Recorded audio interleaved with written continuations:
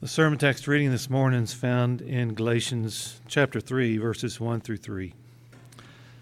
O foolish Galatians, who has bewitched you? It was before your eyes that Jesus Christ was publicly portrayed as crucified. Let me ask you this, only this.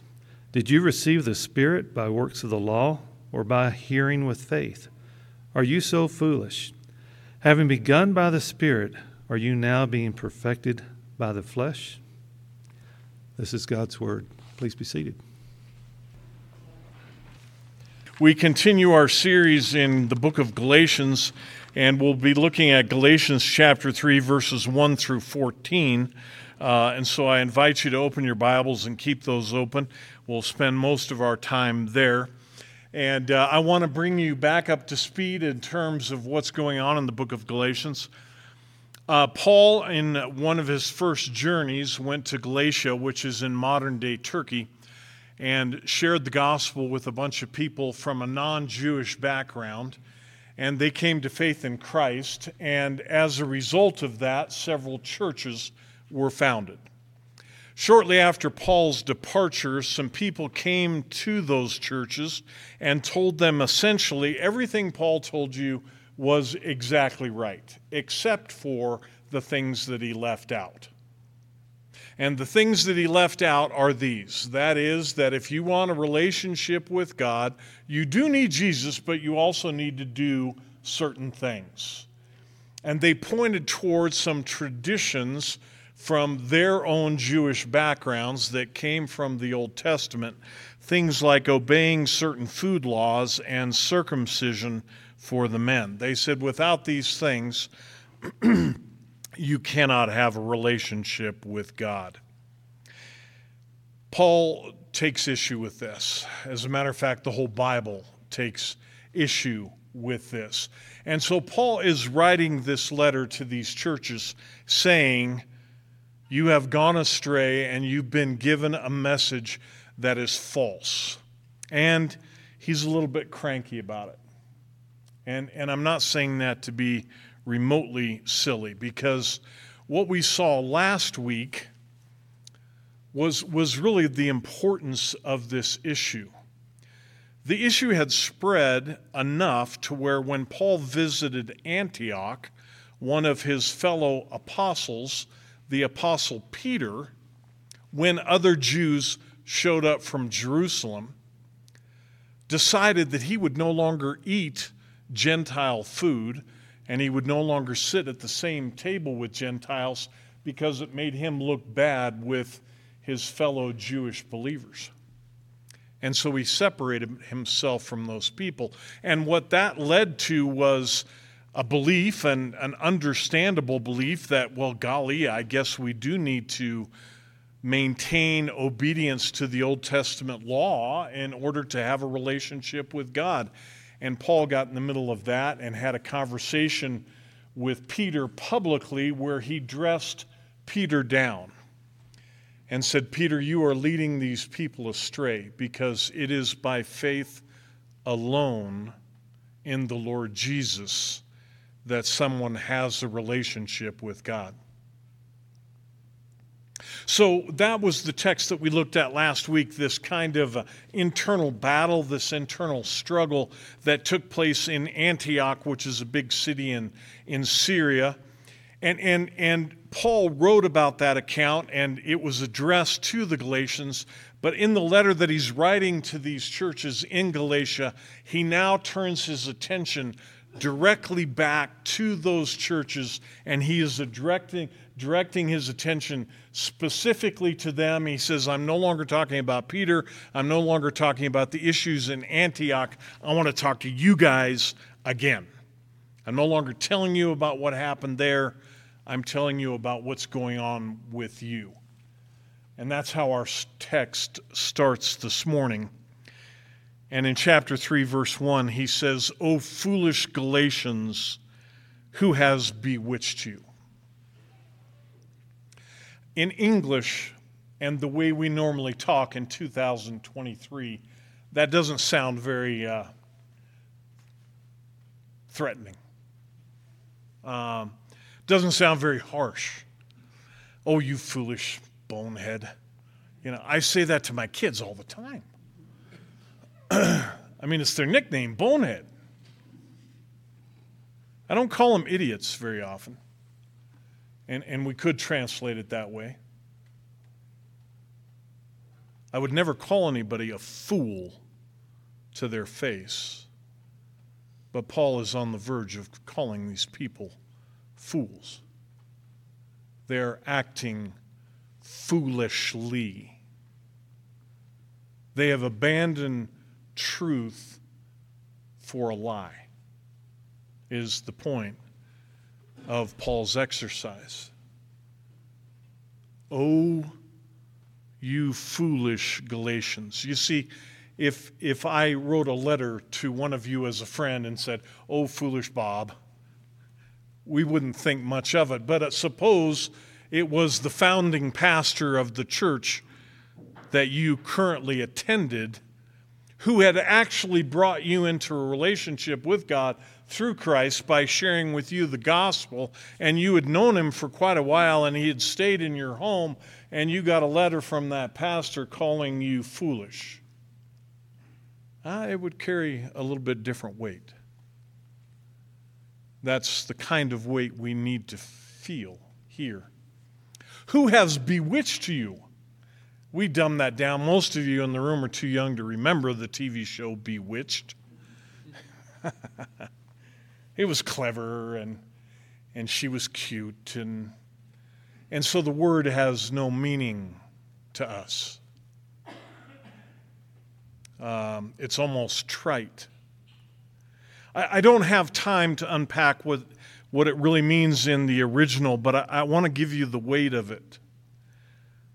It carries with it the idea of sorcery or black magic or things straight from the pit of hell. Who has given you the evil eye and brought you into darkness out of light? Bewitching is not just telling somebody a lie, but trying to lead them from truth into a lie, and that lie is from the pit of hell. That's the weight that Paul sees with this issue, you see. O foolish Galatians, who has turned you from truth to a lie, but not just a lie like we think of a lie, but a lie right from the pit of hell? Boy, that'd be a tough way to start a conversation. He goes on, you see, because he says, it was before your very eyes that Jesus Christ was publicly portrayed as crucified. I myself painted like on a billboard the picture of the crucified Christ for you so that you could understand what relationship with God through him in faith looks like. But in my absence, you have been bewitched into all the darkness that the devil can throw at you. That's the weight of what's going on in Galatians. Because, you see, these people have told these people it's what Jesus has done plus something. Plus something. And Paul says to believe that is to be bewitched. To believe something that is not only untrue, but is right from the pit of hell. And these people were starting to believe it. Starting to believe that faith in the Lord Jesus was not enough, but they needed to do something else. There's a lot more I could say about the original language here, but the original language carries with it the idea behind the motivation of the message that was brought to the Galatians. And you know what's interesting? The motivation for this message was envy. In other words, the people who came to the Galatians were envious of the freedom that they enjoyed in Christ, the freedom from all the other things that they felt emburdened people. And they said, because we're unburdened, we want you to be as well. That was their motivation. And so they said it's Christ plus something, which Paul says is right from the pit of hell. Isn't that fascinating? What envy will bring about. And so these messengers who had came with this message, who came with a Jewish background, were envious of these Gentiles who had freedom in Christ, and they wanted to enslave them and to entrap them. And in that enslavement and in that entrapment, they were going to tear those people away from the Lord Jesus. And so Paul, in this text, gives us three arguments. And the arguments are very straightforward. The one or two of them are a little technical, and I'm trying to be as clear as I possibly can. The first argument is really contemporary. What he does, Paul asks his audience 4 different questions about their own experience. You know, how did you end up in a relationship with God? And we'll walk through those 4 questions fairly quickly. And then what he does in argument 2 is he goes to Jewish history from the Old Testament, the Hebrew Bible, that these deceivers would have used in order to enslave these people again. But he says, let me show you how from the true Jewish history, your argument and the argument that they have given you makes absolutely no sense at all. And then his third argument is, if you believe what they have told you, you're cursed.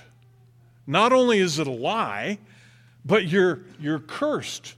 Not only does it come from the pit of hell, it actually makes you cursed. And so we're going to walk through those 3 arguments. And so just listen with me. And you are now a comparatively young believer, and your pastor is writing you a letter, and he's saying, let me talk to you about your own experience.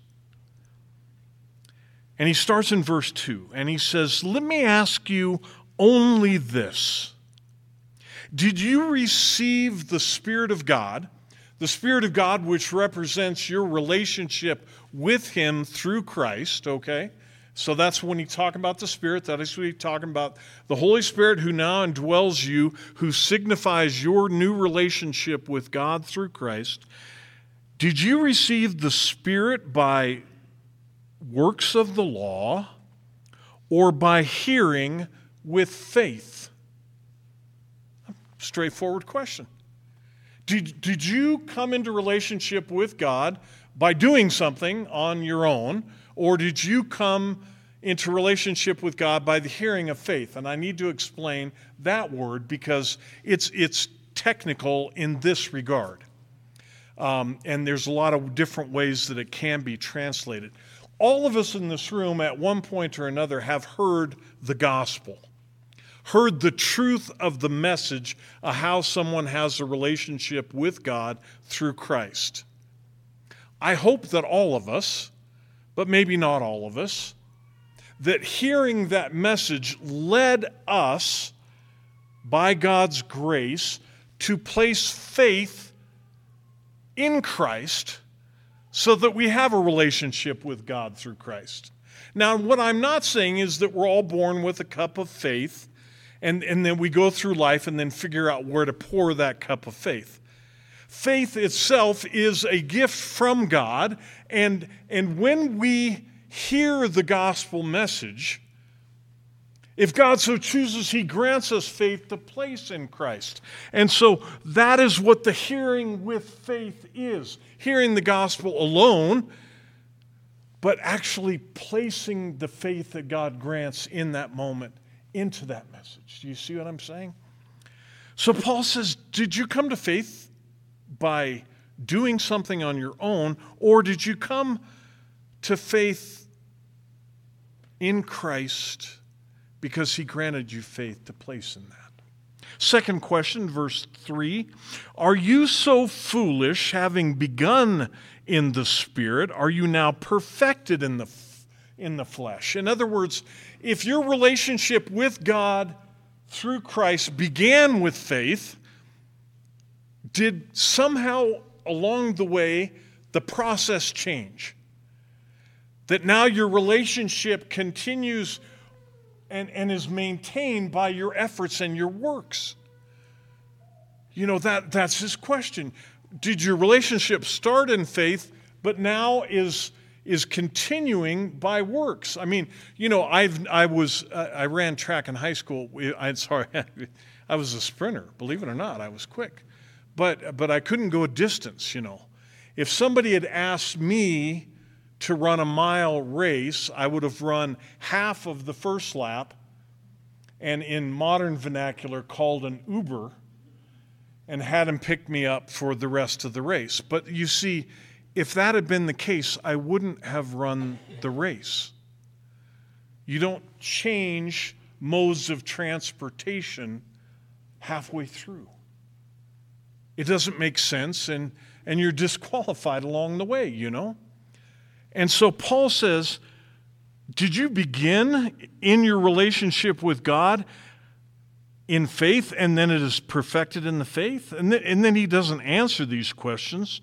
They're somewhat rhetorical. Verse 4, did you suffer so many things in vain, if indeed it was in vain? You see, persecution had already begun to come to the Christians in that part of the world, and the Galatian church had been touched by it. And he says, were you persecuted because you maintained fidelity to the law or to works? Or were you touched by persecution because of the faith that you put in the person of the Lord Jesus Christ? And then his fourth question, verse 5, does he who supplies the Spirit to you and works miracles among you do so by the works of the law or by hearing with faith? In other words, look at your lives practically in terms of your relationship with God. Is that maintained? Does that progress? Do you see growth, development, and fruit because of faith or because you worked? Four very basic, simple questions. Examine your own lives, your own experience. How did you begin? How do you continue? How do you see fruit? Is it because of something that you do, or is it because God granted you faith to place in His Son? Now, any logical person, and we've had this discussion in the past, logic is no longer in place in 2023. You can't reason with people because my facts don't matter, you see, is part of the problem. But your experiences, which is where Paul begins, hopefully will at least get their attention. But then he turns toward Israelite history, and he begins to speak about Abraham in verse 6. Now, Abraham, most of us know, was the father of the Israelite world.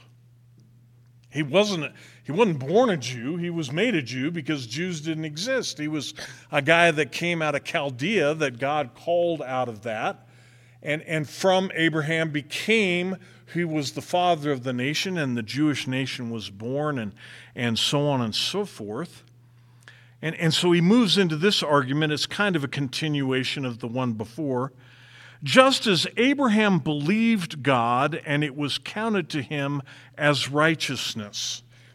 Now what Paul does, and I won't take the time to do this, but in verse 6 through 9, Paul quotes from what we call the Old Testament, and down into the next argument, he quotes the Old Testament at least 7 times and alludes to it, and there are probably many more. He quotes from Leviticus, from Deuteronomy, he quotes from Genesis, he quotes from Joel, and then there's some allusions to other places in the New Testament.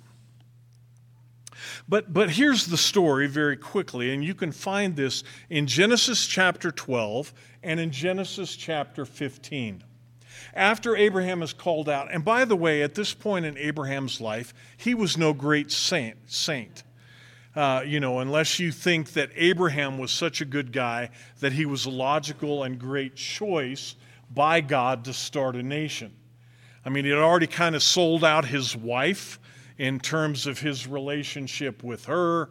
He had a nephew that was a train wreck. And we have a lot of things going on in Abraham's life that don't stand him up as a poster child of righteousness at this point. So all of us would feel very comfortable with Abraham if he were in the room in terms of his lifestyle and morality, is all I'm trying to say. But God came to him and gave him a bunch of promises. And God said, among things, from you is going to come a great nation, and the number of the people that are going to be a part of this nation are going to be like the stars in the heaven and the sands in the seashore.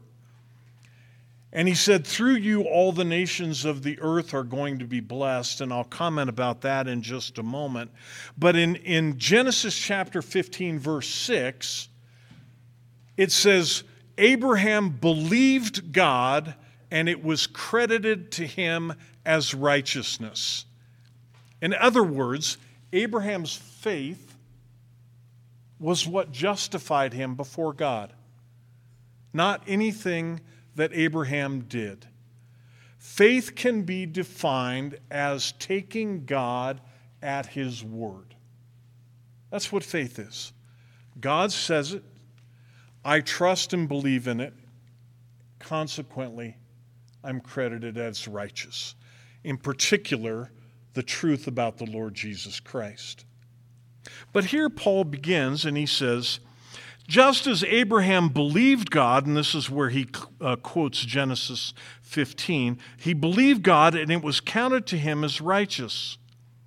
Now back in chapter 12 is where the promise was made that through you all the nations of the earth will be blessed. But verse 7, know then that it is those of faith who are sons of Abraham.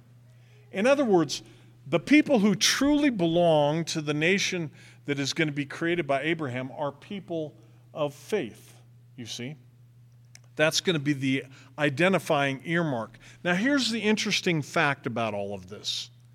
The law of God, which is good, true, righteous, and holy, hadn't even been put on the scene yet when all this is taking place with Abraham. The law was given 430 years after the events we're talking about in Genesis 12 and 15. And God has just declared Abraham righteous without the law.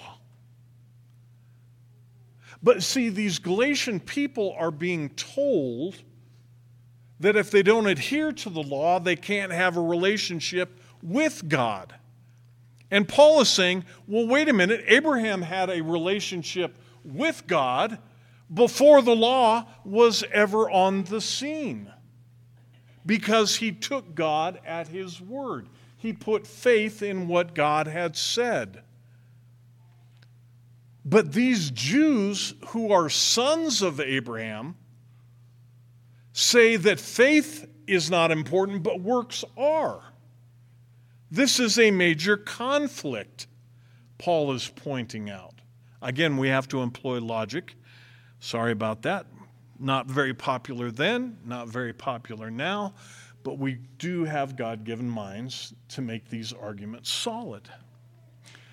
Verse 8, and Scripture foreseeing that God would justify the Gentiles by faith, preached the gospel beforehand to Abraham, saying, in you all the nations of the earth shall be blessed.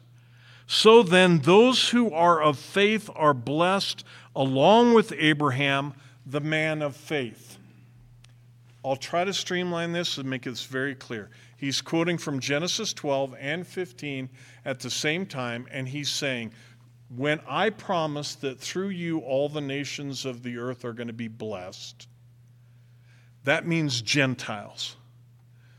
When you see the word nations in the Old Testament, it refers to Gentiles, people outside the Jewish community, people who don't belong to, quote, the community of Abraham.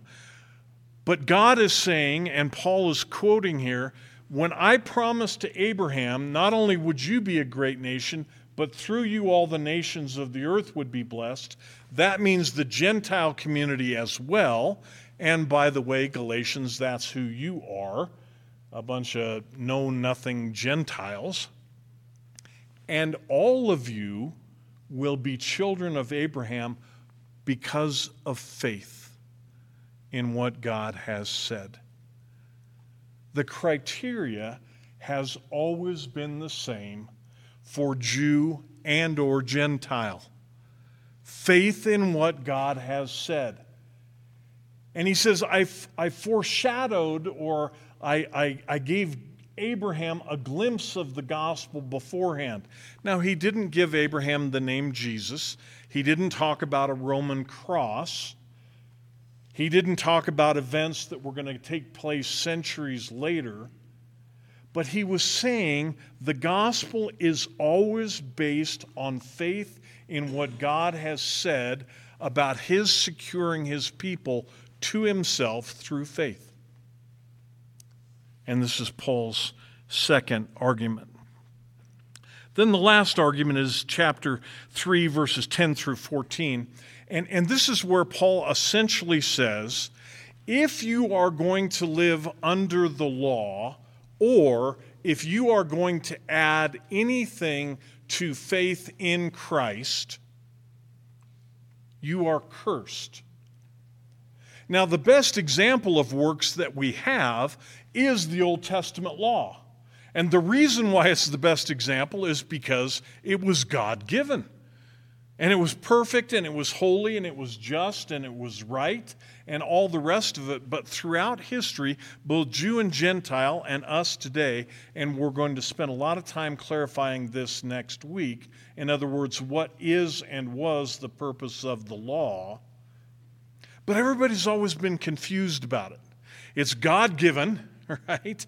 It's right, it's just, but what are we supposed to do with it? And most of the Jews throughout history have said, I've got to keep the law in order to have a relationship with God. And that's exactly what these people were telling the Galatian churches. Well, here's what happened. When Israel crossed the promised land and crossed the Jordan River and went into the promised land for the first time, one of the things that they did was they divided the nation into two groups of people. 6 tribes on one side, 6 tribes on the other side. I won't tell you which tribes at this point, it doesn't matter. And they were commanded, one group of people to go up to Mount Ebal, and the other group was commanded to go up to Mount Gerizim. And what they did was to recite the law to each other, the law given by God. And one group was to highlight the blessings that came from the law. And the other group was to recite the curses that came upon the people for not obeying the law. And the purpose of that exercise, you can read about this in the book of Deuteronomy. The purpose of this exercise was to humble all the people in 2 ways, to see how righteous the law was and how great the God was who created it, but also to point out that nobody could live up under it, that the weight of the law was so great that it would drive people essentially to their knees saying, Lord, what can we do? And that would begin to produce faith in the people, you see? And the concluding verse in the curses section in Deuteronomy is quoted by Paul in verse 10. Let me just read verse 10. For all who rely on the works of the law are under a curse. For it is written, cursed be, and this is where he quotes Deuteronomy, cursed be everyone who does not abide by all things written in the book of the law and do them. So Paul is telling these Galatians, listen, it's not just the food laws and it's not just circumcision. If you don't live perfectly under the whole law, since the beginning of time, since God gave the law, he said, if you don't live under it perfectly, which no one can do, you're going to be accursed. To live under the law, to add something to what Christ has done, is cursing you, is putting you under a burden that you cannot bear, is the argument of Paul. You can't do it. And he continues. Now it is evident that no one is justified before God by the law, for it says, and here he quotes the prophet Habakkuk toward the end of the Old Testament, that the righteous shall live by faith. So essentially what Paul is doing, again logically, is saying at the very beginning of the Old Testament law, the law puts man under a curse because he can't live up to it. At the very end of the Old Testament, in the book of Habakkuk, he says it was never intended for man to do anything other than live by faith. For the righteous shall live by faith. And by the way, Paul picks that up and quotes it in the book of Romans and in places where we're very fond of quoting and so on and so forth. Verse 12, but the law is not of faith, rather the one who does them shall live by them, and then consequently be under a curse.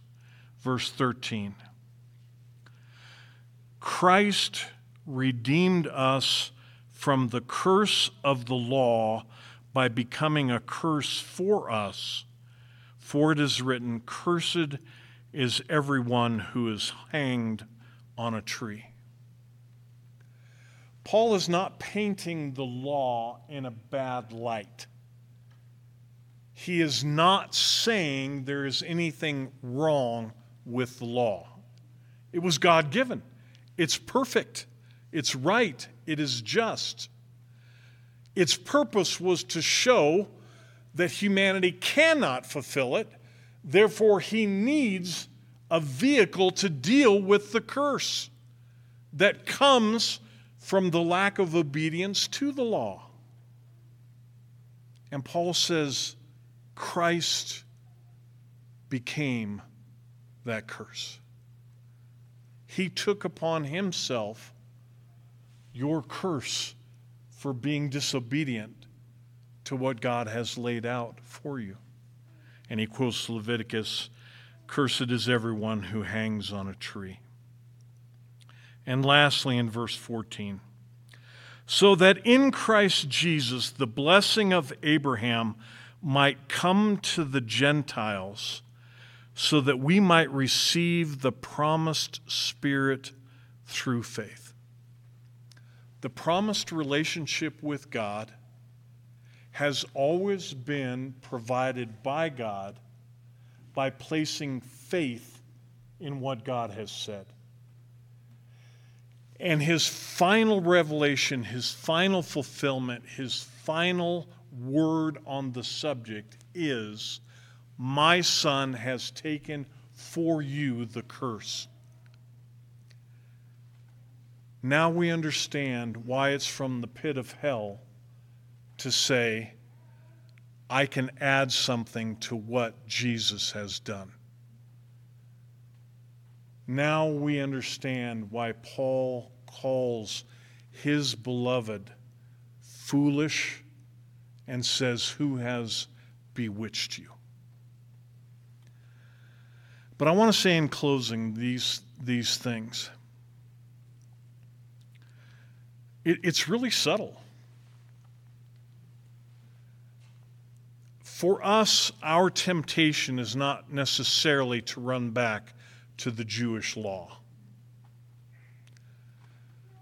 But it's mankind's problem throughout the ages to believe that he can add something to his salvation, that he can contribute to the cause. Give enough money, be baptized this way, say this prayer so many times, do this, do that, think this way, act this way, wear this kind of clothing, be baptized in this particular water, and you're okay. That is what Paul says is from the pit of hell. I hate to say it, but Paul does. This isn't Dave. I want us to see it in black and white. Paul doesn't say it doesn't matter. Paul says it matters enormously. Enormously. And he has already said, I do not nullify the grace of God, for if righteousness were through the law, then Christ died for no purpose. If anything is added to what Christ has done, he died in vain. Let me pray. Father in heaven, I pray that I have been clear, and I ask, Lord, if I've been unclear or untruthful in anything, that you would wipe the falsehood from the minds of these people. We have tried to understand your word through the Apostle Paul to a world that does everything in its power to make the death of the Lord Jesus meaningless. And I pray that those of us in this room and that the gospel we share with others would be the gospel of the Lord Jesus Christ and faith alone in him. That people from our lips would hear a gospel through which you would grant faith to others. And it is in Christ's name that we pray. Amen.